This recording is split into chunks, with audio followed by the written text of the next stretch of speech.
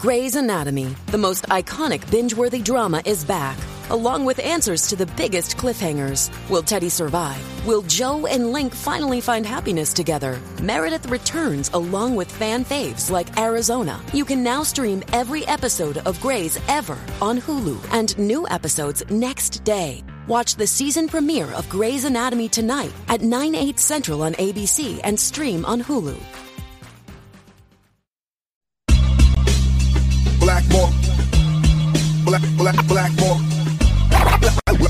Blackmore, Blackmore.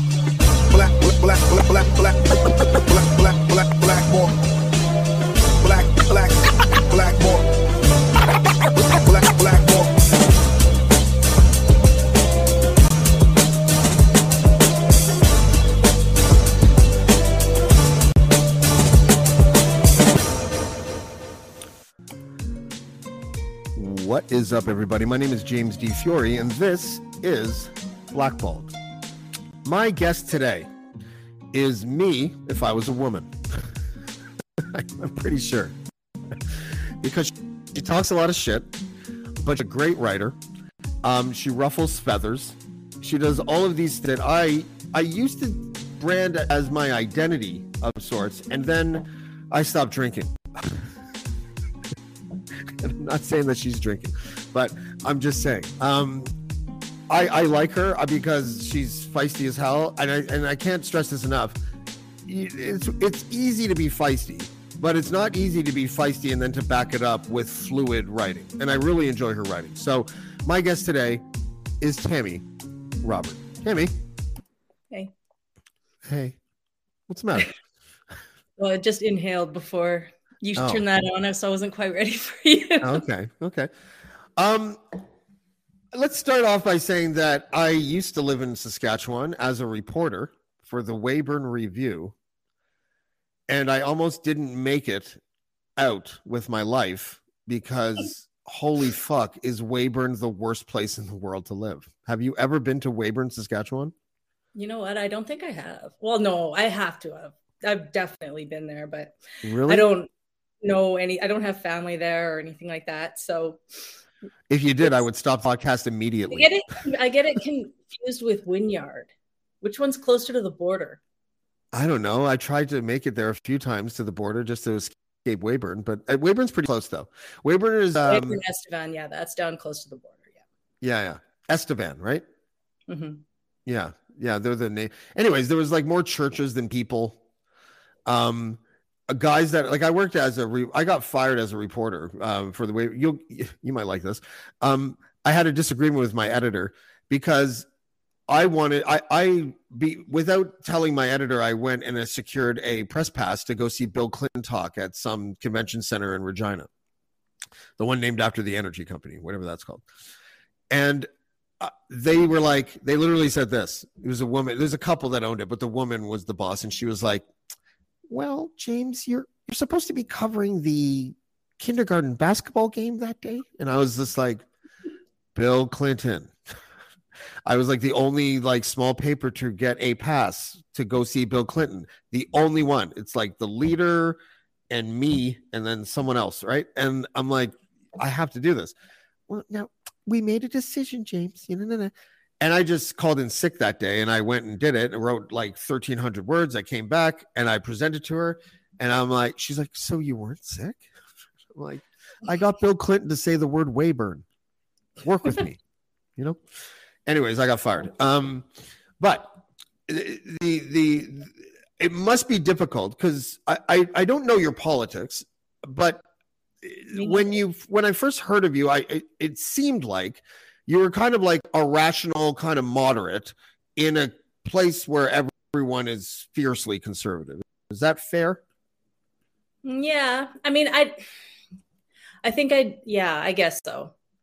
Yeah. How would you describe yourself? I think that the entire political, like, am I more conservative, or in Saskatchewan, there really is only sort of like shades of conservative.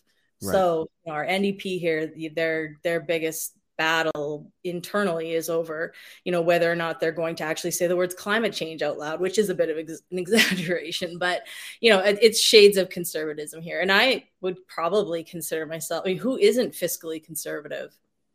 I don't know too many people who are super excited about governments that spend tons of money.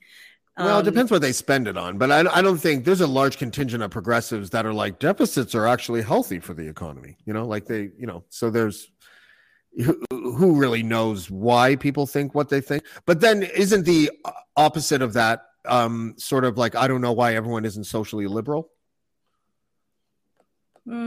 Yeah, but there are like social conservatism is dead. They're trying to bring it back, right? But predominantly gay marriage, abortion, all those issues are settled. And that's, I think, what social conservatism used to protect.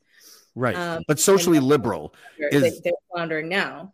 Yeah, but so being socially liberal, the way that you describe being fiscally conservative, I would agree with you in a theoretical sense. It seems like that's the no-brainer. But also social liberalism also feels like the no-brainer if you're going to, you know what I mean?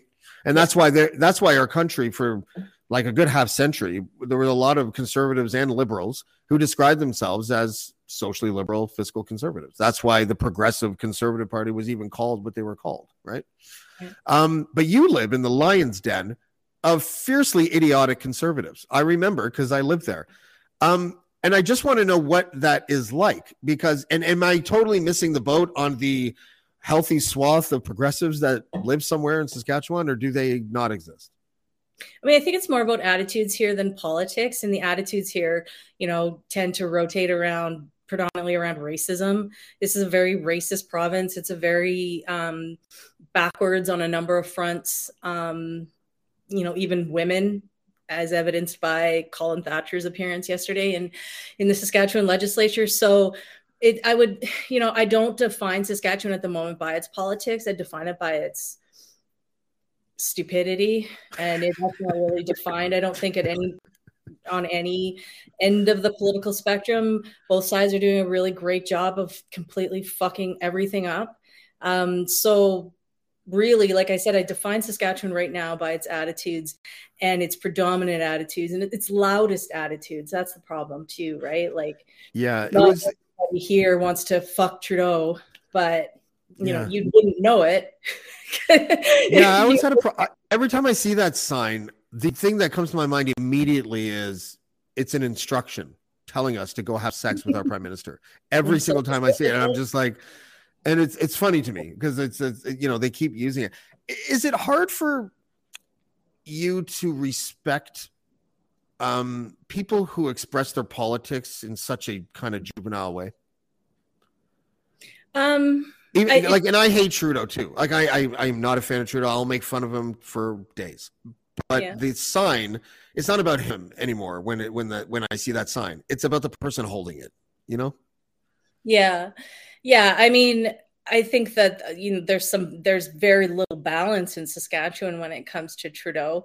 But that it's really more again of an attitude of brashness, of offensiveness, aggressiveness, and sort of this attempt to go back to maybe some of those conservative values, women being women, and I'm going to sexualize you whether you like it or not kind of thing, or whatever. We saw that with Greta Thunberg. We just saw some really weird shit like that, where they're, regressing back into some of those, tropes. Yeah. So, yeah, I mean, again, the attitudes here are the problem, and they're going to be as long as our leaders continue to exhibit worse than what we see in the street. It's funny that they feel that way about climate change, the term, because I don't know how many people realize this, but it was actually Frank Luntz, the conservative strategist, who came up with the term climate change. And he came up with that term because he wanted to soften the reaction that people would have to the expression global warming. He thought that was a loser for conservatives because it sounded so ominous that it was impactful. He's also the same guy that did the opposite with the estate tax, and he called it the death tax so that everyone would hate it. right? So it's just interesting. Like no one knows where things come from, and you ask 100 Saskatchewan conservatives, and they probably think that the term climate change was a progressive conspiracy in order to like hypnotize us all into believing that we were changing the earth. Like seriously. Mm-hmm. Mm-hmm. I feel really bad for you. I do. Why do you live there still? Is it family? What's that? Is it family? Is that why you still live there? Because I share a 10-year-old with my ex, or 11-year-old today, actually. Way to go, Tammy. Oh, happy birthday, son. Yeah. So I shared, there you go. I shared an 11-year-old with my ex, and I have an 18-year-old here as well, who I think is planning on sort of staying here for a while. So yeah, family. Yeah. Well, okay. Let's talk about, I want to talk about, first of all, I want to talk about Colin Thatcher. We'll start with that. I didn't even know about this. I think I might have heard of him and I just blocked it, or something. It just like went away because like I sort of relearned this story, and I'm like familiar with little fragments of it, but I read basically his story from, beginning until the end. And the thing that I didn't remember, and I kind of want to just hone in on this first before we get into the fact of how ridiculous it was to bring him to the throne speech. I thought that was crazy. The mysterious package that the leader received of photographs, like of a confession letter, anonymous confession letter when Thatcher was in prison, is the thing that people who support him hold on to in order to defend bringing him out to things like the throne speech. Are you familiar with that aspect of the case? Because that seems to be like this big thing. And then so they turned it over to the RCMP, and the RCMP lost it. And so it's weird because maybe this was a different story, but you do write sometimes about cops and about how sometimes it seems like you don't know the full details of what's going on, but the cops seem to always be like at a very integral moment losing something, or someone like gets off with a slap on the wrist, or someone's connected to a politician. Is there a culture in your mind of like political corruption in your province? Yeah, but Colin Thatcher murdered his wife. I mean, he is a terrible person who murdered his wife. So, I mean, whether or not that one, I mean, I have this letter thing. Yeah, I mean, I've heard a little bit. I know he certainly continues to deny it, but at the end of the day, the man has killed his wife. And even prior to that, what he did was he was a piece of shit. So the fact that he was there yesterday, in my mind, I mean, it had nothing to do with his doing time. It had nothing to do with whether he, has served it or not. He had no business being there. And we used to have standards for this stuff, and we don't anymore, as evidenced. And they knew it too, right? Like Lyle Stewart, the MLA who brought him, who is about as old as Colin Thatcher. I mean, the two of them, I wish someone had got a picture of them because it would have been hilarious. Are they like the two guys in the Muppets that used to like sit in the balcony? Are they like those guys? Did you see the picture of Colin Thatcher yesterday? Like, no, I have no idea what he looks like. And yeah, you would have had the two of them side by like. These are not good people. This is not a good person. He had no business being there. There was no police corruption around his conviction. He was convicted thoroughly for beating and then putting a bullet in the back of her head. Oh my God, I just saw his picture. He just looks guilty. Jesus Christ. Holy fuck. Is that really what he looks like? Mm-hmm. Okay, I'm gonna show this to my audience here because I think this is the craziest thing I've ever seen. But I don't want to judge a person by his looks, but I'm about to, because this guy looks guilty of something. like come on. Yeah, and he bludgeoned and shot his wife or something, right? Yeah. Okay. Now, I know there's a lot of people are listening to this, but for the people that are watching, keep an open mind. The person I'm about to show you could be totally nice. There's no fucking way. David, that picture is super. That's an old picture. Doesn't matter. He looks like a Batman villain. Oh, he's a terrible looking person. Yeah, in every picture he looks like a Marvel villain, except not nearly as probably. His eyes are so close together he could get by with a monocle. Look at him. His dad was premier of Saskatchewan. I'm not surprised, honestly. So Scott Moe's reaction to that was funny because originally he defended it and then he apologized, right? If he's apologized, I haven't heard it. Was it this afternoon or? I thought he sort of did that in that. I tweeted something that was kind of ridiculous, but he said he did a terrible scrum yesterday. I would have done things differently. Yeah, no. Okay. So that wasn't an apology. Really There's been no apology from anybody, including Lyle Stewart. I mean, Lyle Stewart was pretty confident at the actual event, throne speech. I mean, he had reporters coming up to him and asking him, like, do you think that the government needs to be more tough on crime? Like, he was getting all kinds of attention after the throne speech. And I think what he said to reporters was enough and walked out. Like, who the fuck are you? Nobody wants to hear from you anyway. I don't even know why they were asking him questions. But the premier didn't come out after the throne speech to scrum, which I suspect was the bigger problem because he didn't get any attention after the throne speech, which is, that's no good. But I don't think he could have, I wouldn't have, if I'd been handling him, I wouldn't have put him out there. I mean, the story then would have been Moe and Colin Thatcher in the rotunda together. So, I mean, it made sense that he didn't show up.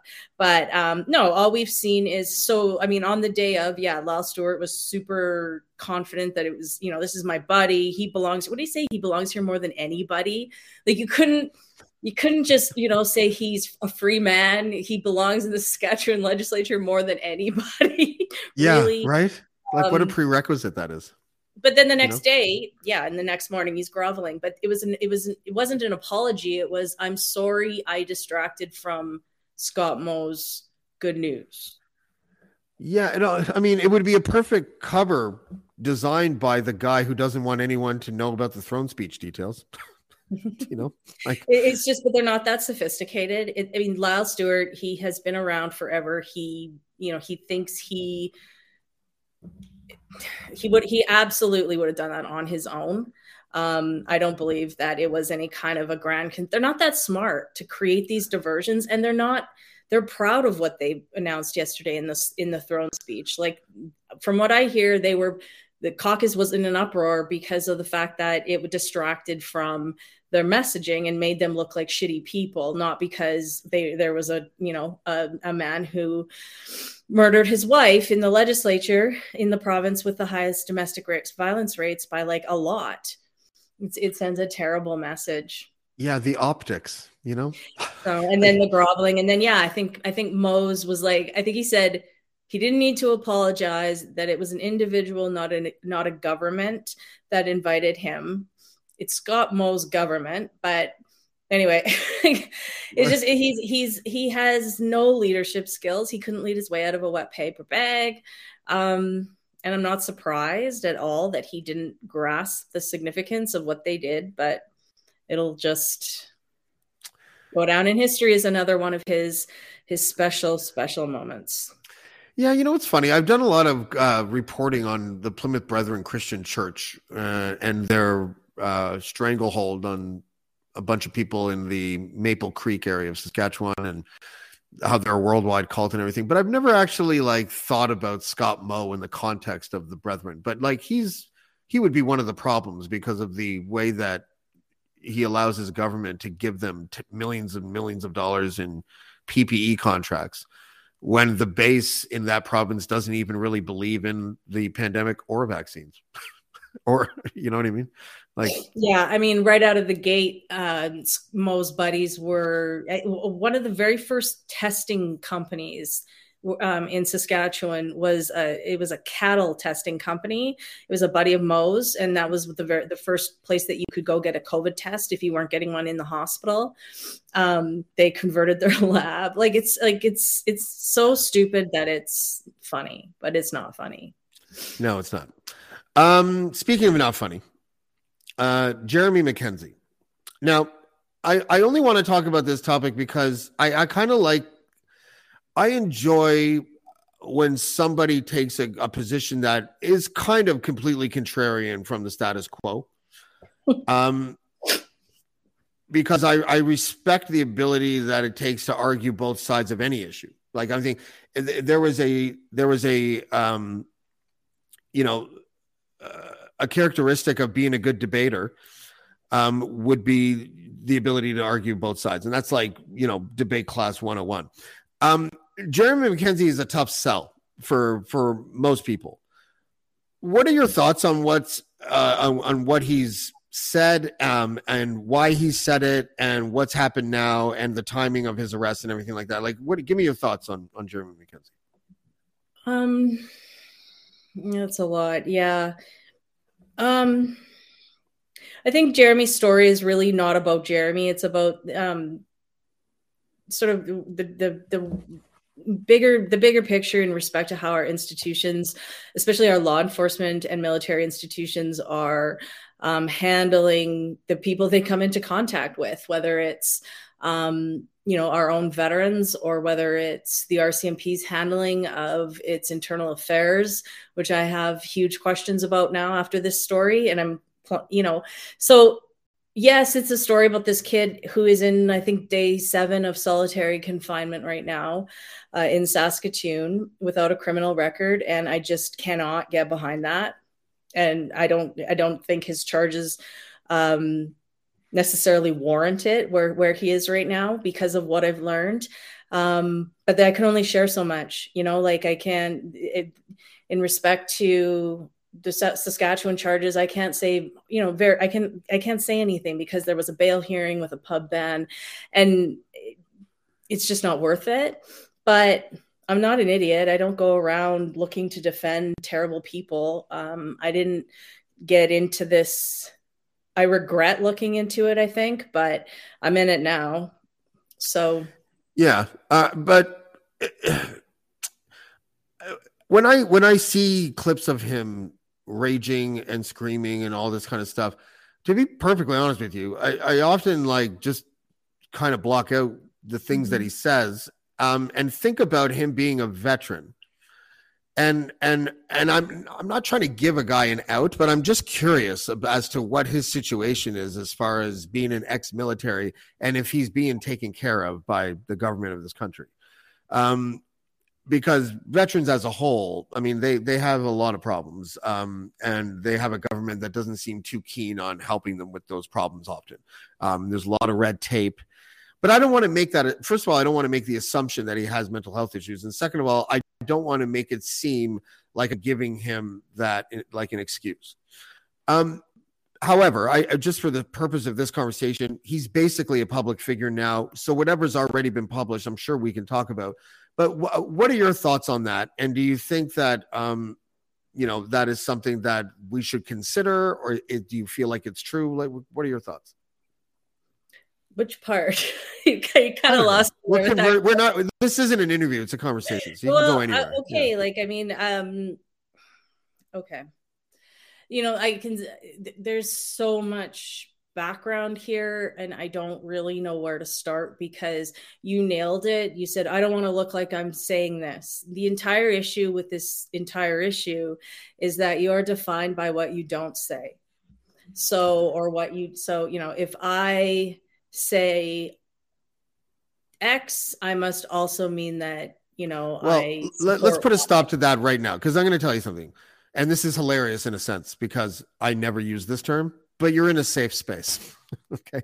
But listen, what I mean by that is just by saying out loud, and you saying out loud right now that what we are about to embark on is a conversation, and we'll clarify the context. And if people want to chop up and pretend that we said something else, have at it. You guys are pranksters and it's hilarious. But, if you're clear about your context, some people might still not like it, but at least you're being clear. So if you say I feel sorry for Jeremy MacKenzie, that doesn't mean that you are a Confederate flag wearing rabid racist conservative. So don't worry about that here. We're sophisticated enough where people look and want to chop up what we're saying. Then they're going to have to be blatantly dishonest with everybody, and we'll call them out, and it'll be hilarious. But don't just say what you feel. Yeah. And that is kind of what I believe happened to Jeremy MacKenzie. Okay, There's go on. Thousands of hours of tape out there. I've been through a lot of it, not thousands, hundreds for sure. I've been through more than I expect anyone except his diehard fans have ever been through. He uses words that I don't appreciate. He uses the R word. I've actually talked to him about this. He doesn't use it around me anymore because I don't like it. Spenny from Kenny and Spenny used that word today. But anyways, it happens. What? Oh. Yeah. I hope they make it a clip because it was great. Okay. Anyways, go on. I love those guys. But anyway, yeah, he when I was going through his tape, he is a terrible, he's a broadcaster in that he's a performer. But what you just said there about context, and if people are going to take us out of context and clip this and clip that, I mean, that is a problem now, that you can do that to people. If you said, go make Jeremy MacKenzie a child pornographer, I could probably go out and cut enough tape to portray that, because he does a terrible job of things like resetting and broadcast skills that we learned. When I was in broadcasting. I'm not saying that I don't. This is I don't know if I want to talk about this. It's too complex to probably distill into this conversation, and there's so many landmines, it is easy to say this is a safe space and you won't be defined. But that is how this entire thing works, right? Like, that is the nature of this beast that we've created. In that what you don't say is now what you are. We've created this sort of rush into the void of the unknown. So, of course, in one interview or one tweet or whatever, you can't get to know the context of an individual. And we don't try anymore at all, right? So I can't support the premise that there's all this, that he's done these terrible things in recent years. He has had, he has said some things, I would say 5 or 6 years ago, that are still floating around now and are going to float around until he dies. And he knows that. And he's going to have to live with that. Are you in personal contact with him? No, he's in solitary confinement right now, but I've interviewed him a few times. Yeah. Since he's been in jail. Do you have a crush on him or anything like that? Is it personal? No. No. Okay. No, I'm just wondering because that's a question that would be relevant, right? Because people have the ability to see past many flaws if they have affections for somebody, right? I don't know Jeremy MacKenzie, and I believe he has a partner, and he's a lot younger than me, and et cetera, et cetera. I didn't know that. It's really he looks like Danny Bonaducci, which is really cool. I think he looks a little bit. You remember Danny Bonaducci? No. But I don't dislike him. I mean, I've enjoyed talking to him. We've talked about a lot of his time in Afghanistan. I mean, he's got a lot of incredible military experiences. He was in the military for 15 years. His life has absolutely derailed in the last few years. Alcohol has played a huge role in the last year of his life and why he is where he is. It's not an excuse, but he's going to have to deal with that as well. He said some terrible things about Anna Poliver, which he's addressed a few times. He probably hasn't nearly apologized for them publicly enough, and that's on him. That's got nothing to do with me. But in my conversations with him, I don't believe that they reflect who he is, and I think that a lot of us have said some pretty terrible things drunk at 3 o'clock in the morning that we would, die if we're broadcast across Canada. I think it would be ridiculous to suggest that none of us have done that. Problem with this guy's always on camera, and he needs to do better, and he knows he needs to do better. But again, I want to back out of this because point no, there's no backing out. We're having the conversation now. It does not. If you don't analyze about how to have the conversation, we'll have a fine conversation. We'll be fine, and then I'll pivot away. Don't worry. But I get what you're saying. My thing is I think myself included, and I think a lot of us, and probably all of us, have said things where if a camera was rolling, we would be not in a great place publicly. I think that there are different ways of delivering horrible things. And one of those things, one of those ways is, are you telling a joke or are you angry? Right? Because it's usually one or the other. When it's matter of fact, it's almost the worst thing in the world because you're just matter of facting racism when you're sober or something like that. But the angry stuff, I'm of two minds again. It's like, I sometimes don't know where bad behavior ends and mental health begins. And as a person who doesn't want people to give me outs for my bad behavior, I never want to blame it on anything. Even when I have panic attacks, I at the end of the day, I blame myself for allowing myself to lose control of my emotional and level, which feeds the anxiety, which makes me cold sweat, which like eventually goes into a panic attack. So a personal responsibility aspect to bad behavior is something that I'm leaning towards more than mental health. And also, how many times when he hasn't been on camera has he said stuff? Who knows? But when does it become a pattern of behavior? I don't care because, I don't, when it comes to Jeremy, I don't care. But what we're talking about here is the forces around Jeremy that are more powerful than him that have shaped his image. Who the forces that are around him? What do you mean? Well, I'm not covering this aspect of this, but the Canadian Anti-Hate Network has certainly raised my eyebrows, and I have a lot of unanswered questions about who they are and why they operate the way they do, and nobody's bothered to answer them. And I'm not a fan of that organization either. They have been the chief architect of Mackenzie's public image for the last 2 years. Go look and see what's out there from the last 2 years. It's all come from the Canadian Anti-Hate Network, and none of it is on his current broadcasts. Okay, did you know that?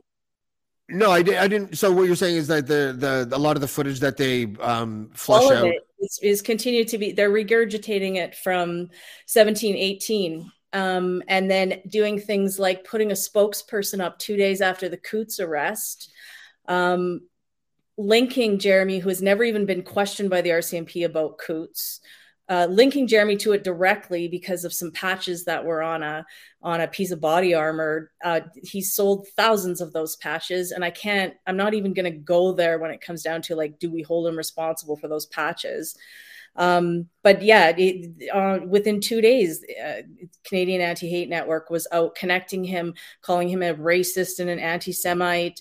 And in the meantime, we're talking to him and his partner offline, running this bizarre campaign against him online while also trying to talk to him offline. And he told me, I thought they were trying to make it right.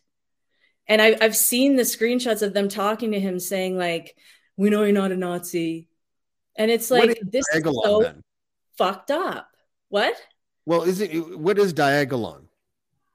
Because I don't even like, I mean, I just accepted by the Canadian Anti-Hate Network as a terrorist group. What it is a bunch of dumbasses who have satire. They think it's it's satire. They turned it into satire because they were being mocked, but they took it way too far, obviously. And then the line becomes, well, when is it no longer a game? When is it no longer satire? And I don't know. I don't know. I can't ask this kid if he can control everybody who watches his show, right? Like, he said to me, a guy goes in and shoots up a bank wearing a Nirvana shirt. Are you suing Kurt Cobain's estate? And I think that's a bit of a stretch, but at the end of the day, he's not connected to Coutts. And for this Canadian Anti-Hate Network to go out into the media and say things like that. And then I determined that I still can't determine whether this woman who said these things about him exists. I have asked dozens at this point of people if they have ever met the deputy director of Canadian Anti-Hate Network or seen her or talked to her or what her credentials are to be out there in the media talking about somebody being racist and anti-Semite. I trusted that the Canadian Anti-Hate Network was out there doing what I don't have time to do, which is the friggin' dozens of hours that I just spent going through to see if they were telling the truth. Yeah. I get mad when I think about, I didn't have time for this. And I trusted that they were doing, like I said, that they were doing their job to find out that it is that What's just the person's name? I just want to know if she exists. Elizabeth Simons. Elizabeth Simons. Okay. So, I mean, I've done everything I possibly can to get somebody to tell me they've met her. If she's a fictional character, that's appalling. So and she's been quoted numerous times about MacKenzie. It's not okay. Yeah, but I mean, yeah, that's probably one of those things where the context of what you just said is that you don't know if she exists, but you have no reason to believe that she doesn't. You just don't have any proof that she doesn't. Okay, reason would, well, hold on a second, just 1 second. Reason is not you haven't been successful in finding someone that knows her. Reason would be finding evidence that she's been fabricated, just for the sake of accuracy. So what I've said is that I have a growing pile of evidence that she does not exist. I have no evidence other than quotes that she does. What evidence do you have that she doesn't? And I don't accept on face value because somebody exists on paper, when I've been told now offline so many times that people have been wondering about this. You know, this is not new. I did not come upon this like myself. And that's part of what disgusts me about this whole story is the fact that I think a lot of people knew that there was some weird shit going on and nobody bothered to do anything because it would get messy exactly like it has for me. So whatever, fuck, I don't care. Like, honestly, I don't. I'm going to keep looking at it. I'm going to keep looking for the facts. I think it's important that these institutions are held to account. The facts are not all out there. This man he hasn't even been convicted. He has no criminal record. He hasn't been convicted of anything. What he has said should be entirely different than, you know, it really isn't relevant to his criminal matters. What else? I mean, I don't know what else to say beyond that. I'll publish a little bit. I'll publish tomorrow on the Nova Scotia, the back and forth that I've had with the Nova Scotia Attorney General and RCMP on the charges there, which are problematic, as based on every conversation that I've had with lawyers here. Is that the firearms or the rape threat? He hasn't been charged for anything in respect to Polliver. Oh, okay. In respect to, there's some weapons charges from January. But the officer who pursued those charges is currently facing a misconduct lawsuit for aggressively and maliciously prosecuting a gentleman in BC who was a known rabble-rouser with RCMP. He was growing marijuana when it was illegal. This officer was part of an investigative team that charged this guy with 12 fake counts of aggravated sexual assault. They were dropped 8 months later, and it's like a $40 million lawsuit now between this guy and the RCMP, and this officer is named on this lawsuit, which is still ongoing. And, I asked the RCMP, why is he working? The allegations here are pretty horrendous. And this man's life was ruined because they issued news releases about it. And that was the entire point. And the RCMP has basically said that as far as they're concerned, it's not misconduct. So I don't know. You guys can decide for yourselves what you think, but I think you need to know these things. I think we need to know that this what happened to this gentleman in BC is a matter of public record. This is all a matter of public record. So Nova Scotia RCMP, which MacKenzie has been incredibly critical of. I got some questions for them for sure in respect to, they've been good. That's the answer that they've gave me, is that as far as they're concerned, that the outcome of that suit, I guess, isn't relevant because the outcome could very well be a settlement for this for the plaintiff. And I've spoken extensively to the plaintiff and his lawyer as well. And he's not anywhere near to being settled, this thing. Do you think that they'll get him just to sign an NDA and then he won't be able to talk about it anyways? Who? The like if the RCMP settles, like no one will ever know that. Yeah, right? maybe. I don't know. The statement of claim is I have the statement of claim and you can't reseal that. So some of it they'll be able to maybe, but yeah, I don't know. I mean, if it happened and it's settled, then I don't know what that's an admission of, but I think that these are really important. It's a class action lawsuit. Like, I feel like these are important factors that need to be taken into consideration because the pattern is very similar to what in BC, to the way MacKenzie's charges were laid. And I'd like some more answers on that because I don't see how that's going to stand up in court is the other thing. And I don't see how the prosecutor doesn't see that. I mean, this officer is going to get shredded on the stand because of this lawsuit, according to every defense lawyer that I've spoken to.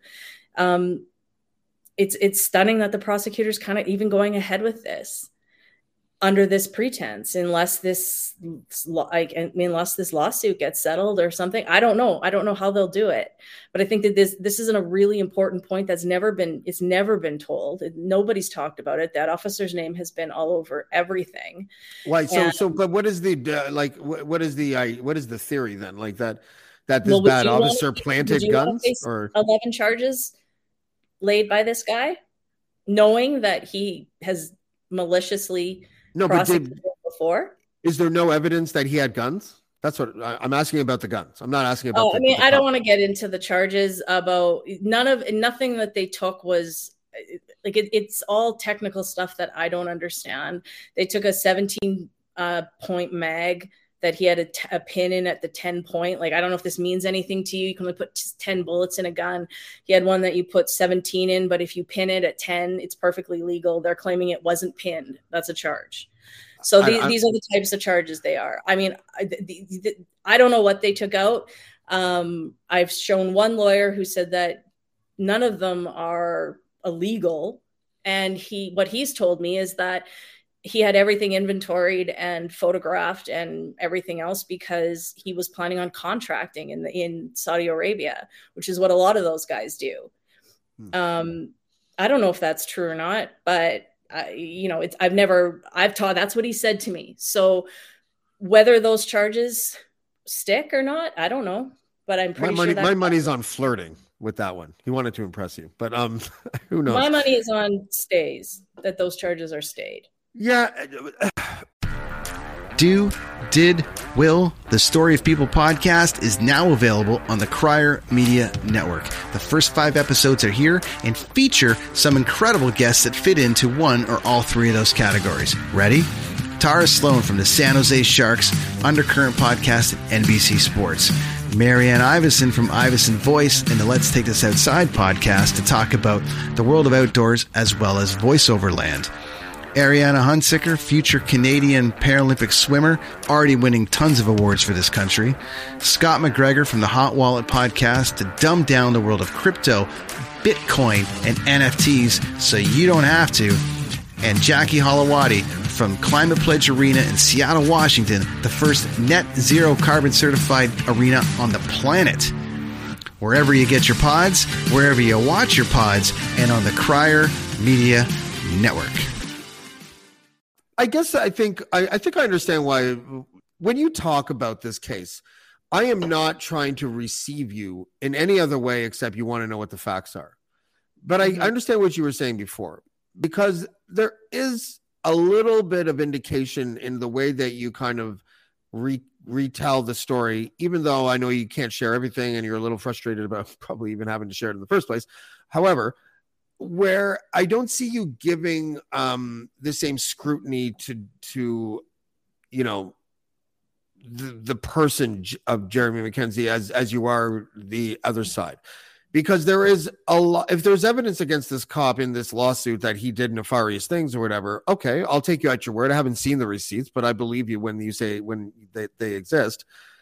And equally as important, there are receipts that show that Jeremy MacKenzie is at the very least is a person who seems to behave badly on a fairly regular basis. And I don't know if it's because we're polarized and we all sort of have this subconscious reflex of either planting one flag in one side or the other, even though we mutually hate that about our politics right now. I'm guilty of it sometimes, I'm sure.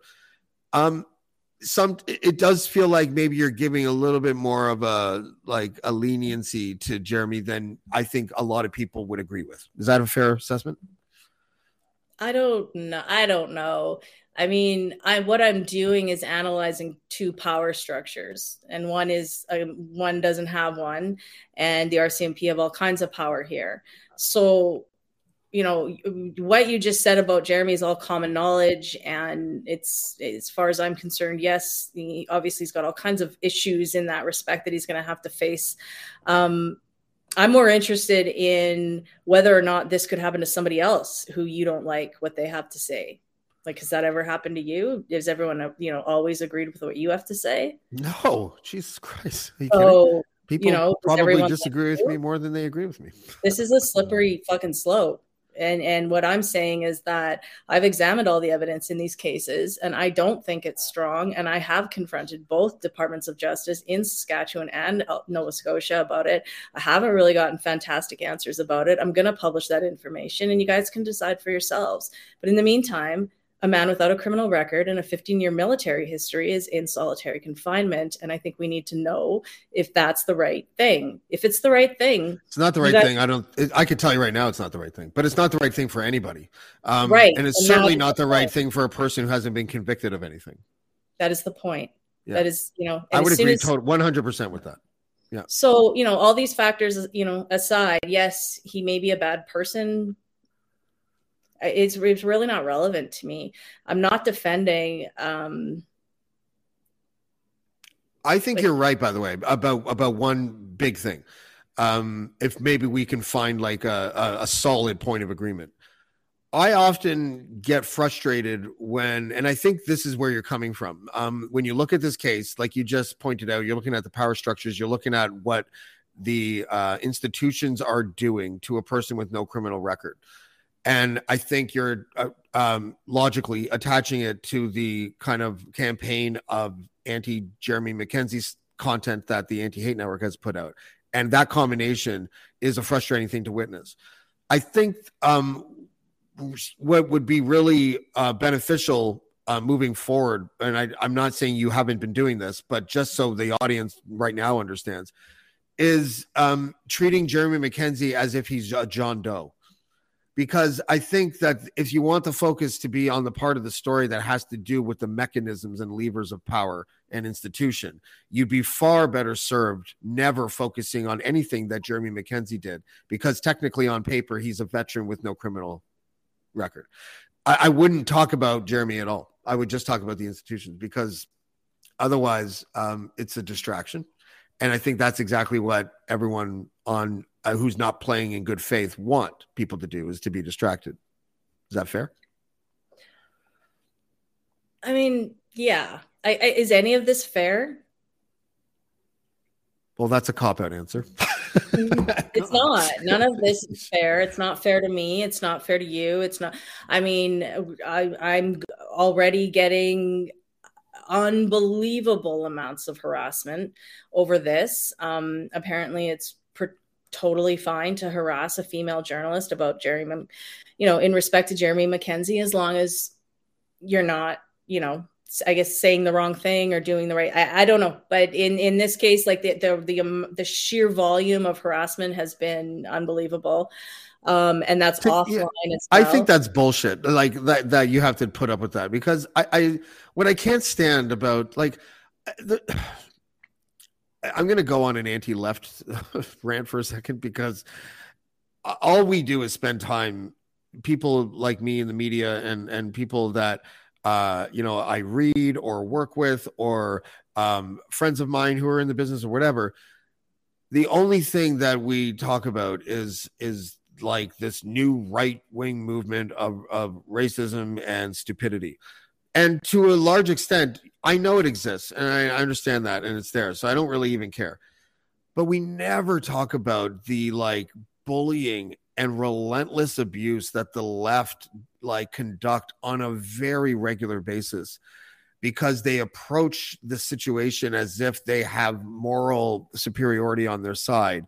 And they will take up someone like you and harass the fuck out of you for having that specific opinion like a dumbass. Like they are literally emulating the lack of restraint that they accuse the other side of being known for. So I am with you on that. I don't know if that's exactly how you feel, but that's how I feel, because I've been one of their targets several times.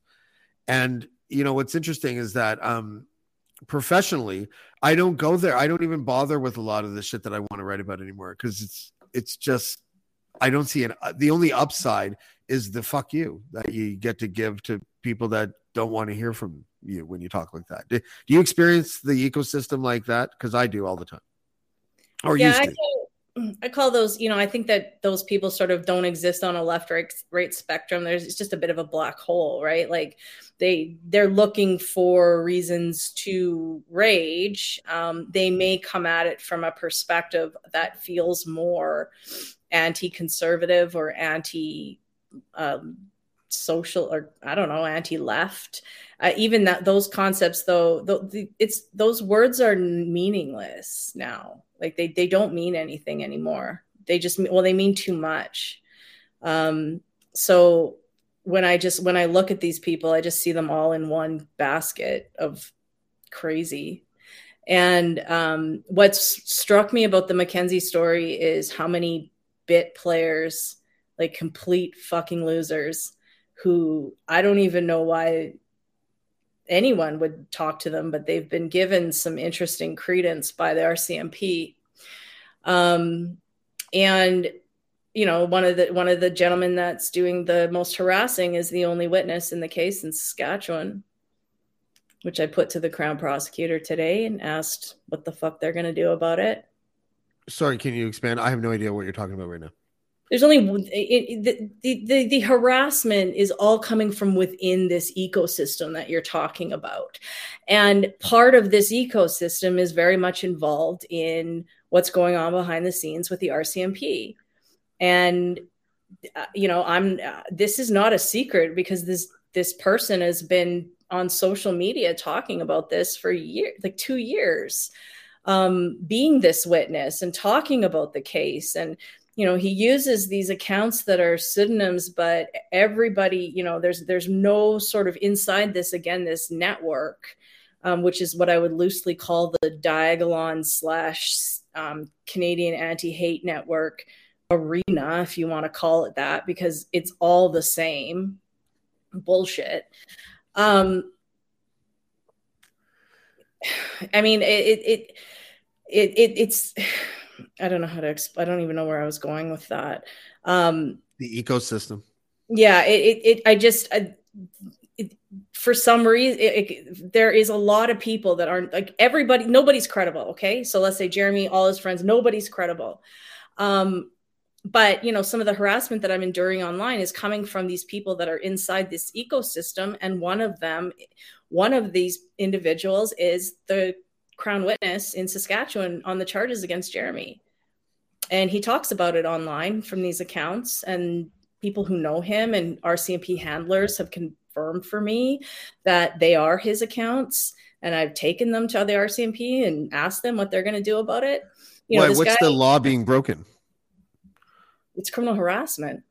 Oh, okay. I don't know what he sent you. Me, right? What did he send you? I don't know. I can send you the screenshots, but he's talking. It's insanity. And I haven't even written about Saskatchewan yet. So is it similar to stuff that like Rachel Gilmore had to deal with? Is it that kind of stuff? I don't know. I like it's my which I believe she got from Jeremy MacKenzie. My point here is that the star witness, or supposedly in the Saskatchewan case, is publicly harassing me over something that might look somewhat favorably upon MacKenzie.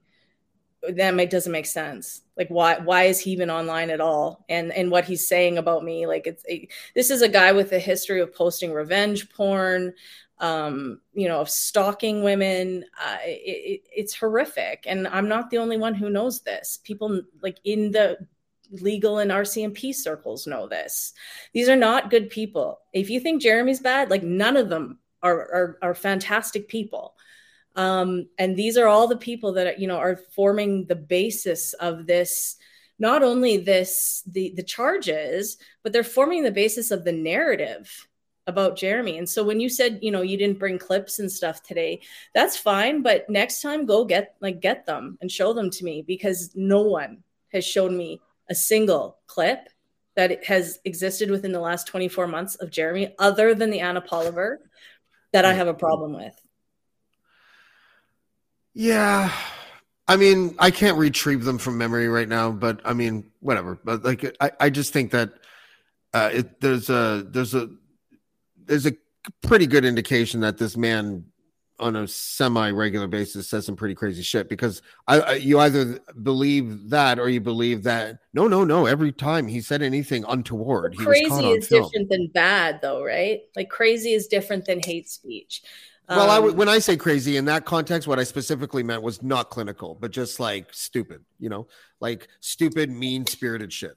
Like, and I'm thinking to myself that, like, you know, if that's the case, if that's what we're seeing, I'm not going to, like, first of all, I don't believe, we live in a social media era where everyone is like whether they say out loud or not, gives other people life sentences for every single thing. Pretty much that's what you're known for, what you get canceled for. And then maybe you can come back, right? But you have to be powerful to come back, like a Mel Gibson and shit like that. You know, but the idea that that even the stuff that I've heard, you know, it's awful. But how long do you stay mad at a guy? And like, as a person who, although not in the realm of like racism and misogyny and stuff, well, I'm sure I was accused of that probably once too, but I was accused of being a racist for a good week when I had a story went viral because of Black Lives Matter. But it was a story, and there was an article, and everyone could see it, and like if you just read it, like you would know that I wasn't screaming racism or racist things from the mountaintop. But I mean, like, you know, it's I don't think that he doesn't strike me as like a really friendly dude necessarily, but you're right. I have to be agnostic at the end of the day, and perhaps not, you know, be prejudicial based on the footage that I've seen of him.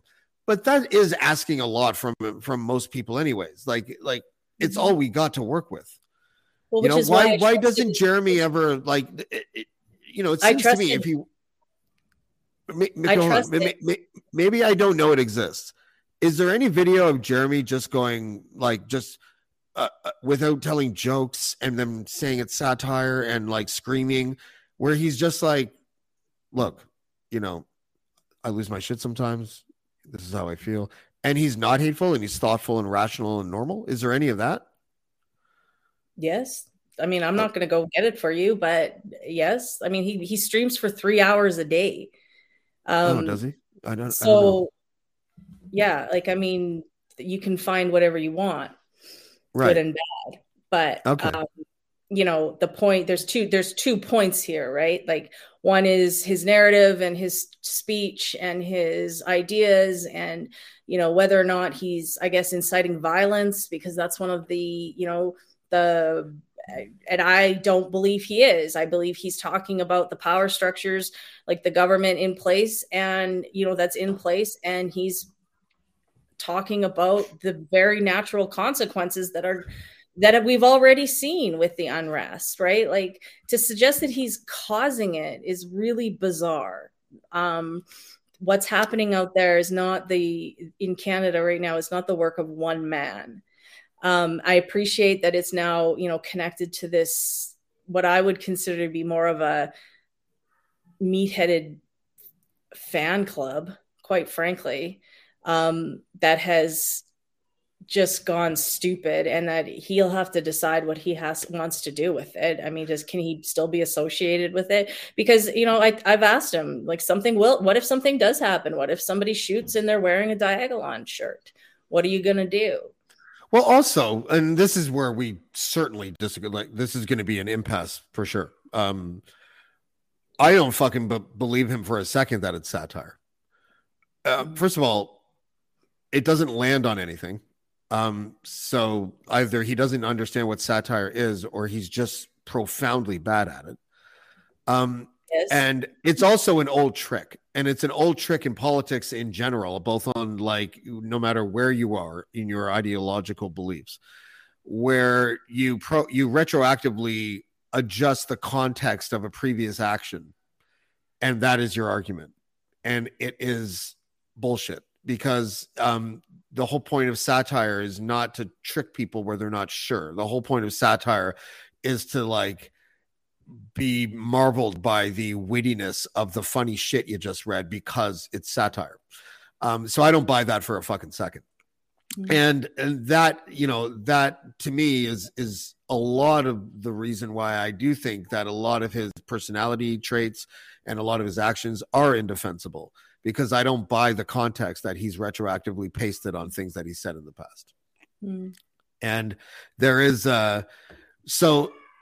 as much as I am annoyed when stories become about the thing and not the crime or the way the institution is approaching the way they're dealing with the crime, we also can't just turn a blind eye to everything that the guy does and says, and you know, and completely like give him no identity. You know, he's a big boy. He's a fucking veteran. He's a tough guy.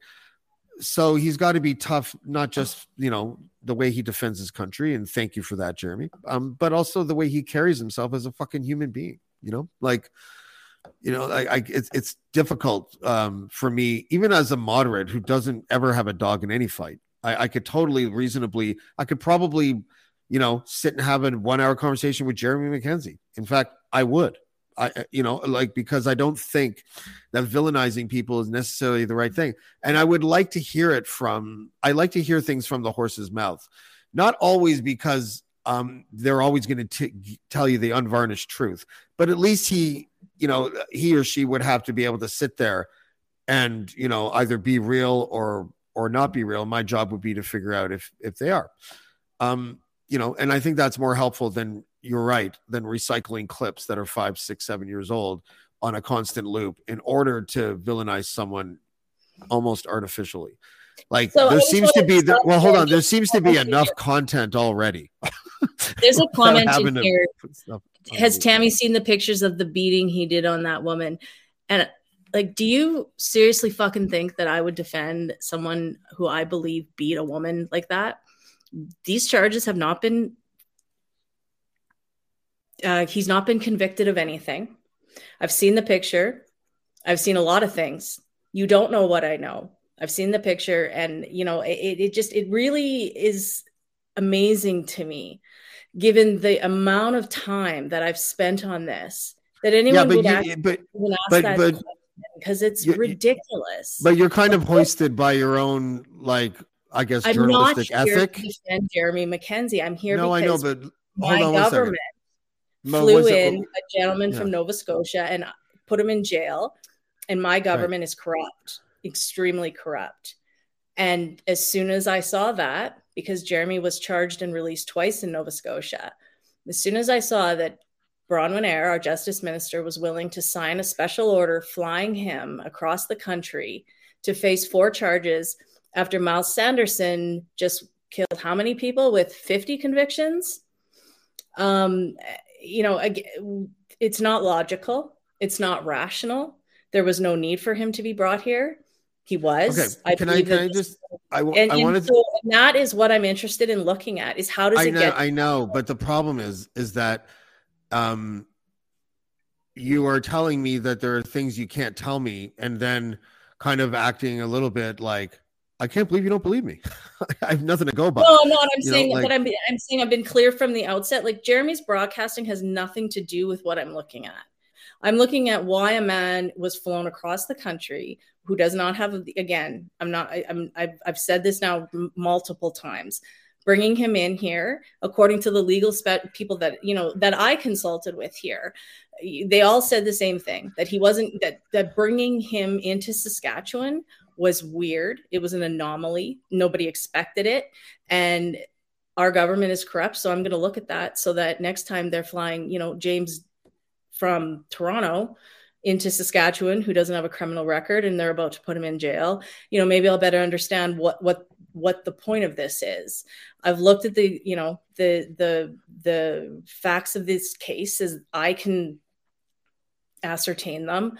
And I'm satisfied that when this thing is reported out or when it's brought to its conclusion, I'll still be fine with what I did, with the fact that I'm looking at it. If he is the monster, the facts will come out and he will go to jail like a monster should, right?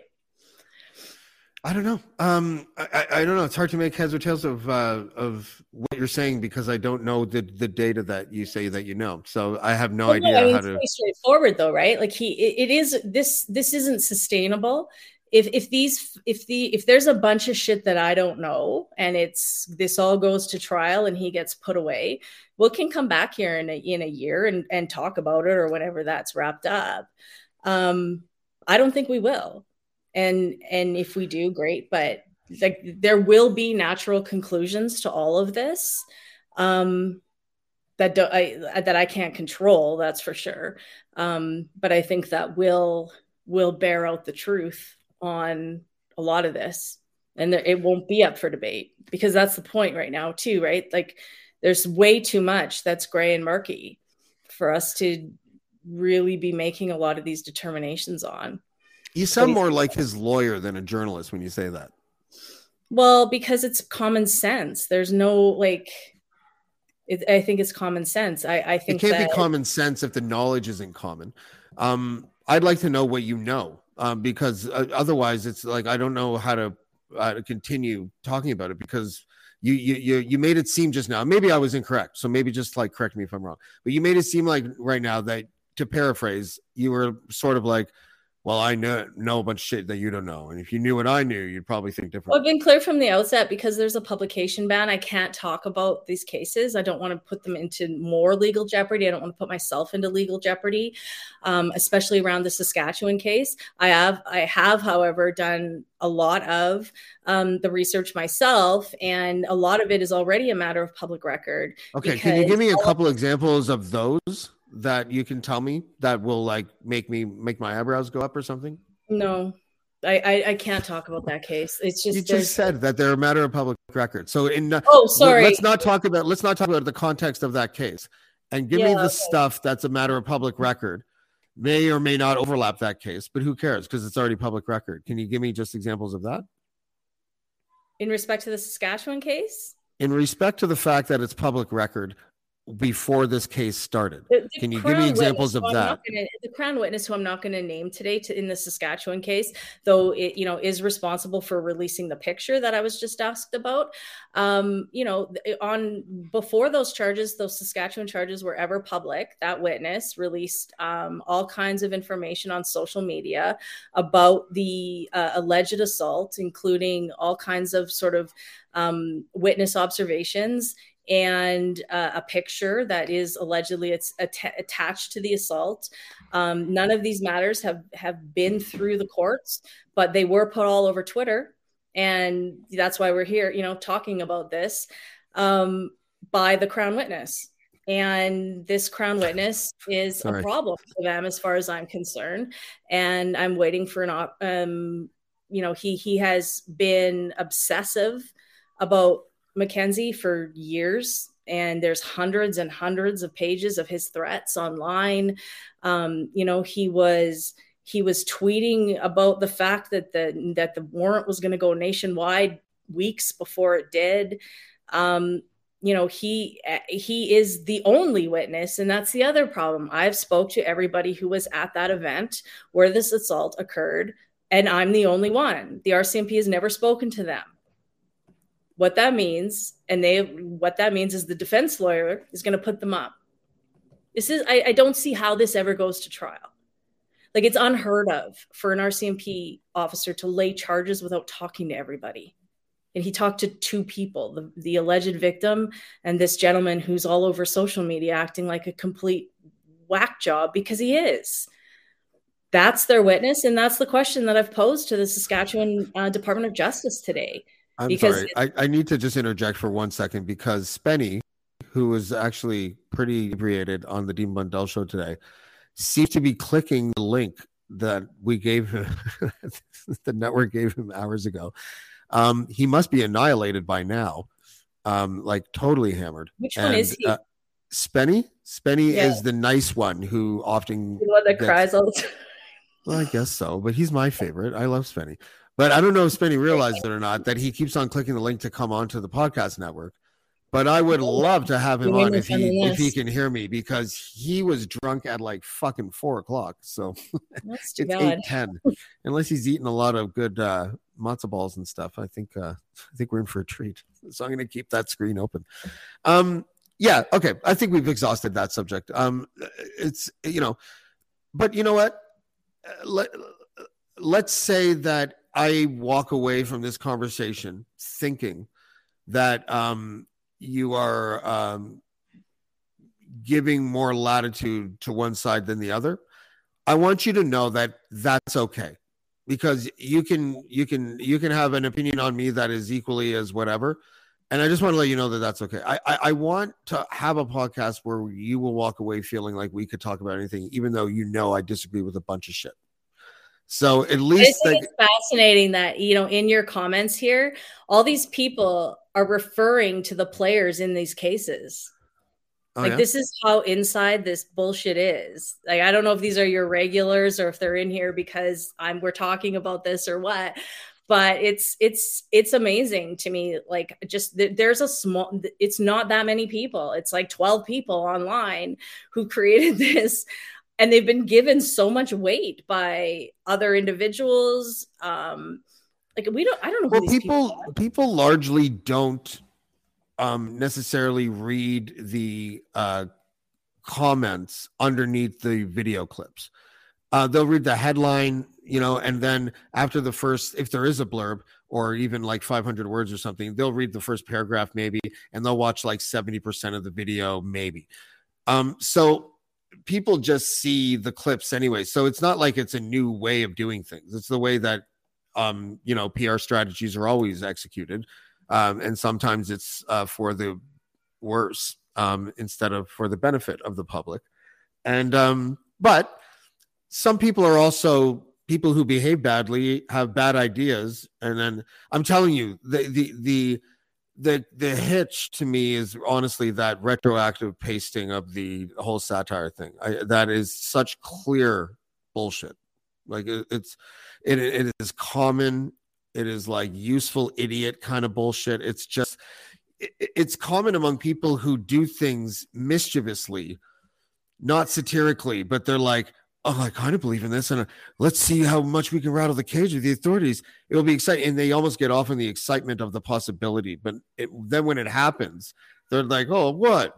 It was just joking. Like if you look at his bio and you make him a, Pakistani immigrant who had a group that he led that had really ideological views and hateful views, and then he had weapons, and then he threatened to rape someone's wife, I could very easily and support the jailing of that Pakistani immigrant if he had the exact same bio as Jeremy MacKenzie. And I think we need to just maybe it's because he's a Canadian, white dude, that I feel like I get what you're saying, but as soon as I make him a Muslim terrorist, I'm like, oh yeah, he's got to go to jail. You know what I mean? As soon as I make him that bio with the exact same details, it to me would be a open and shut case by probably 90% of the country. But I feel like we're almost giving him a pass, or maybe maybe I should just say out of respect, I think you're giving him a pass because he looks familiar to you. That's a pretty big statement. I mean, the reality is that there are abuses in prisons and in the corrections and justice systems across Canada. And you're right. A lot of times when someone high profile, whether or not they're white or not, but, more often than not, they are, 99% of the people in Saskatchewan jails are Indigenous. So when a white person does come out and have the high profile case like this does start to highlight anomalies, we do it for those people that we start to look at and see. what's actually going on, because we don't, when it's only vulnerable or brown people, as you're talking about, tend to look at it as closely. So you're right. We do look at them. We do look at these things, whether or not you think it's giving it a pass to look at it. We do look at them. And hopefully what we do is find and weed out anomalies and errors and bad people that protect the people below Jeremy MacKenzie on the social scale, on the popularity scale, if that's possible. Regardless, you know what I'm saying. Weeding out or ferreting out these kinds of abuses inside justice, if that's what they are, is to the benefit of everybody. Yeah. I'm no fan of the cops. I still don't. There's a lot of weird things that happened. We'll pivot away and then wrap soon. But there's things that when I find there's the best stories are the ones where when you find out that it happens, the public doesn't have an opinion before that moment because they don't know that it exists. And I realized one of those stories was when I found out in the year 2004 that you didn't need any identification to vote. You didn't need to be on a voter's list to vote. You didn't need to even be in your riding to vote. All you had to do was swear an oath when you got there. And I know this because I did it 3 times in the federal election and then wrote a story about it for Now Magazine and then got convicted of the regulatory offense of applying to be on a list of electors more than once. And it was an interesting experience for me, not because of the court case, which really sucked, and I was doing a lot of blowback then, but also because there are certain stories where if you tell someone something like you don't need any of that to vote, all you got to do is just raise a hand. You don't need anyone vouching at this time. People were shocked. And so there's all these different stories that are kind of like that. Another one that I'm working on a bunch of stuff right now that details the work of people like David Wallace. And if the Canadians really understood the amount of, for example, how many private investigators are hired by campaigns during a federal election, people would lose their shit. I don't know the number, but I know a number and I have an incomplete assessment. And it is crazy. And people don't realize that the game at the level of campaign, at the level of candidates is so cutthroat, often within parties. When they're vying for candidacies or they're vying for leadership, they're hiring private investigators. They're getting journalists to write smear things about their colleagues who are about to be their caucus members and whatever, working side by side. And, and it is a poison that runs through all political parties. And people don't have any idea that it happens. You could ask 100 Canadians, like, what does a political fixer do? Give me an idea of dirty politics. And they'll be like, plan a story or get a honey trap at the bar or something like that. And it's like a lot worse than that. It's like, terrible things like recordings and videos of cheating and private investigators investigating and like threats. And, whenever you see a semi-high profile candidate drop out of a race, someone's got something on him and he's just saying, I want to spend time with family. Anyways, sorry, that rant was brought to you by the guy that understands that, there are certain stories about institutions. I'll just circle back before we go. And I think you're right to examine them. You're right to examine the idea that there is a system where the same players play certain roles in order to get what they want. And it has nothing to do with justice, right? That happens, that happens in a lot of different demographic groups in this country. You feel like it's happening to Jeremy MacKenzie. I don't technically agree with you. I think, I don't feel like it's happening to him. I have the facts that I have. Yeah. Well, again, point to a lot more questions about what's happening to him. What are those facts? About what I feel. What are those facts? The facts that I've laid out already in respect to the RCMP officer who laid the charges against MacKenzie. There are certain details around the weapons charges that don't seem to make a ton of sense. Like I said, in respect to what was taken versus what was listed. But my point there is the integrity of that. If you don't think the integrity of that investigation is compromised by the fact that that officer was transferred across the country 6 months after being sued for malicious investigation. I mean, I don't, how do you have faith in these systems? I mean, it's about reasonable doubt, not reasonable facts. And that's going to be a really difficult one, I think, for the Crown in Nova Scotia to overcome. And I would like to know how they plan to do it. And it's we'll see how they do it. I'm just not convinced that they can, which makes me wonder what's really going on here. And then I've already explained to you the story in Saskatchewan about, this gentleman who seems to have a real issue with MacKenzie and has had for some time, whose behavior has been unhinged, disturbing. It's not logical for a witness to act this way. And is it better or worse than the clips we've seen of Jeremy MacKenzie? It has nothing to do with that. They're totally different things, right? This is a witness. I don't feel like you're applying the same standard to each side, though. If one doesn't determine the credibility of a person, why does the other determine the credibility of a person? What are you asking? I'm asking you why the credibility. Why are you the behavior that this man has exhibited online? You just finished kind of a lot of excuses for Jeremy's behavior, and I'm just wondering why you're not applying that same grace to the person that you're talking about that's involved in that case that you're referring to. James, we're talking about a criminal case in court. These are two different standards. They're totally different standards. We're talking about the court of law and the court of public opinion. In the court of law, what I'm telling you is that the witness, the sole witness, as I understand it, is acting like a complete whack job online, talking about the case. Does he have a criminal record? And this is what I'm saying is the issue. I've explained it now like quite a few times. I'm asking, and I'm not just, but you just stay on point. Does he have a criminal record, that guy? I have no idea. Okay, what I'm trying to do is because that guy's a witness, right? He's a witness, and you're saying his credibility is impacted by his history as a crooked cop, for lack of better words.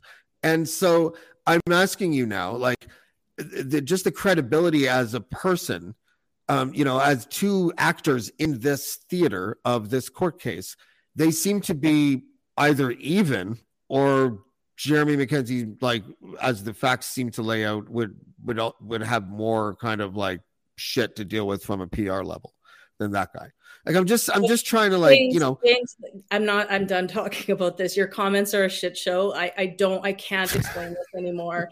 I'm not talking about Jeremy MacKenzie anymore. I came here to talk about the fact that there are much bigger institutions here behaving really inappropriately. I do not give a flying fuck what Jeremy MacKenzie does or does not do now or next or at all. And if people can't deal with me looking into something, I can't. And I don't. Next time, come with receipts.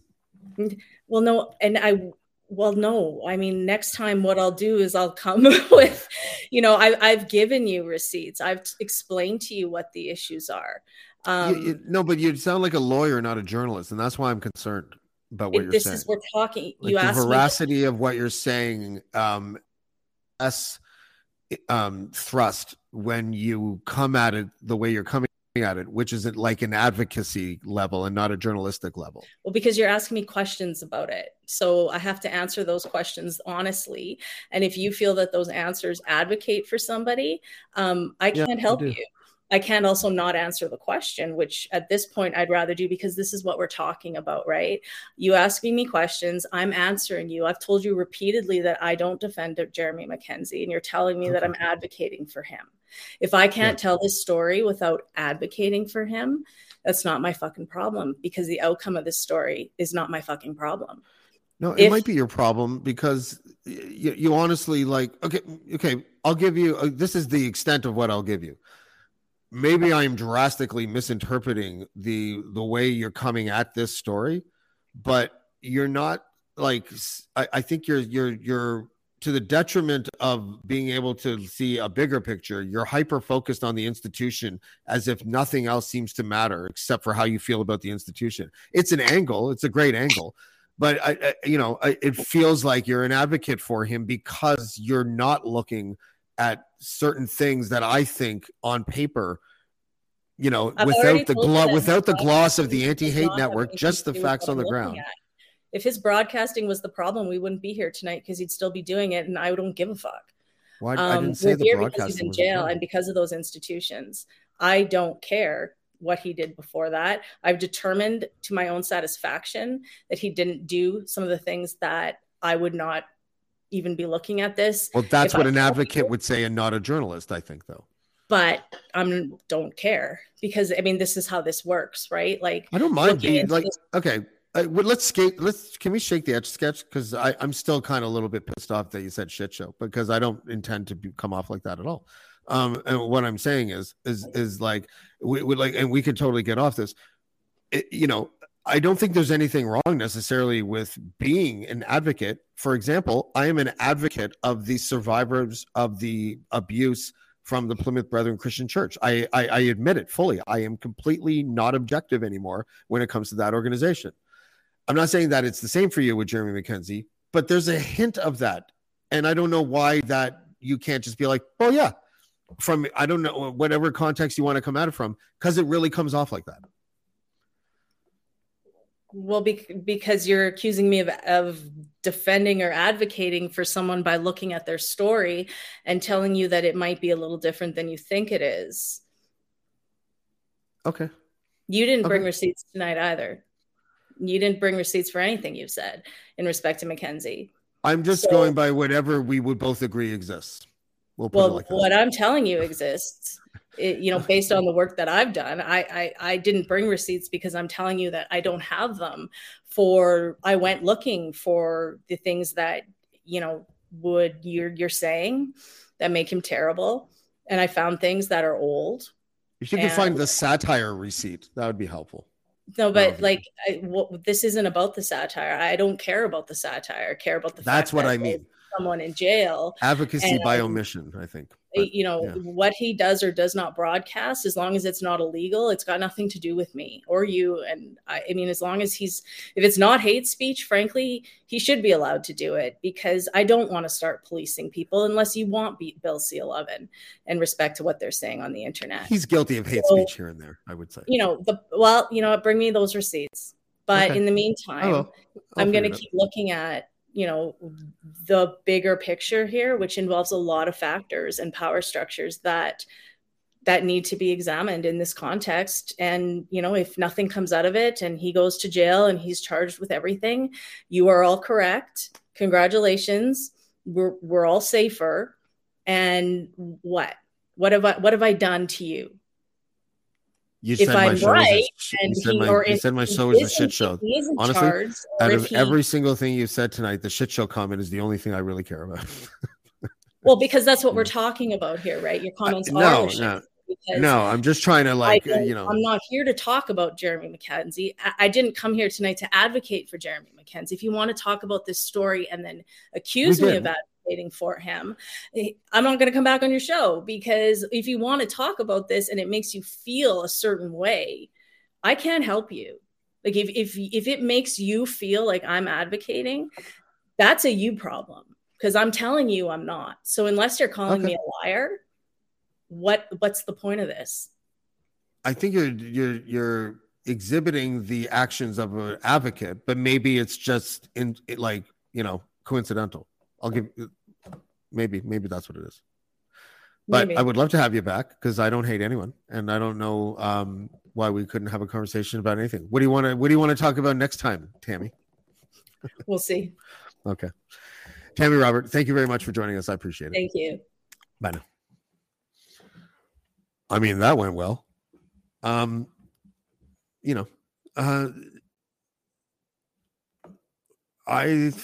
disagree with a lot of what she said. I think it went pretty well. I do. I don't know. Maybe on the replay I'll think differently, but I just gotta hold it together and hope that the two people walk away, where if it was in person, maybe they'd shake hands. And I think we accomplished that, perhaps. There's Spenny still not trying to get in. I think I can nail him one of these days. Like I don't went to red. He's not coming back. Yeah. I wasn't even reading the chat. So the first chat I've read of the night says, except for the ones I put up, says, sorry we made that complicated. I don't know who that is too. But let me know what you think. I'm supposed to host a podcast where I have more shows like that, and I wasn't dissatisfied with the show. I think that there were, kind of fell off a little bit near the end because because of the shit show thing. But yeah, that was interesting. So look at, I'm going to go now and try to do the post-mortem of whatever that was. And you let me know what you think.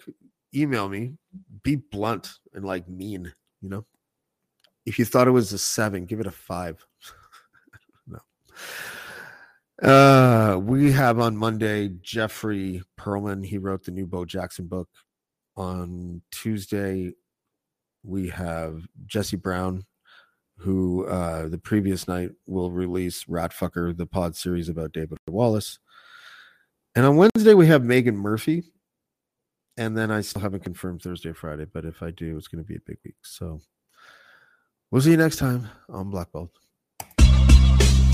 Blackmore, Blackmore, Blackmore, Blackmore, Blackmore.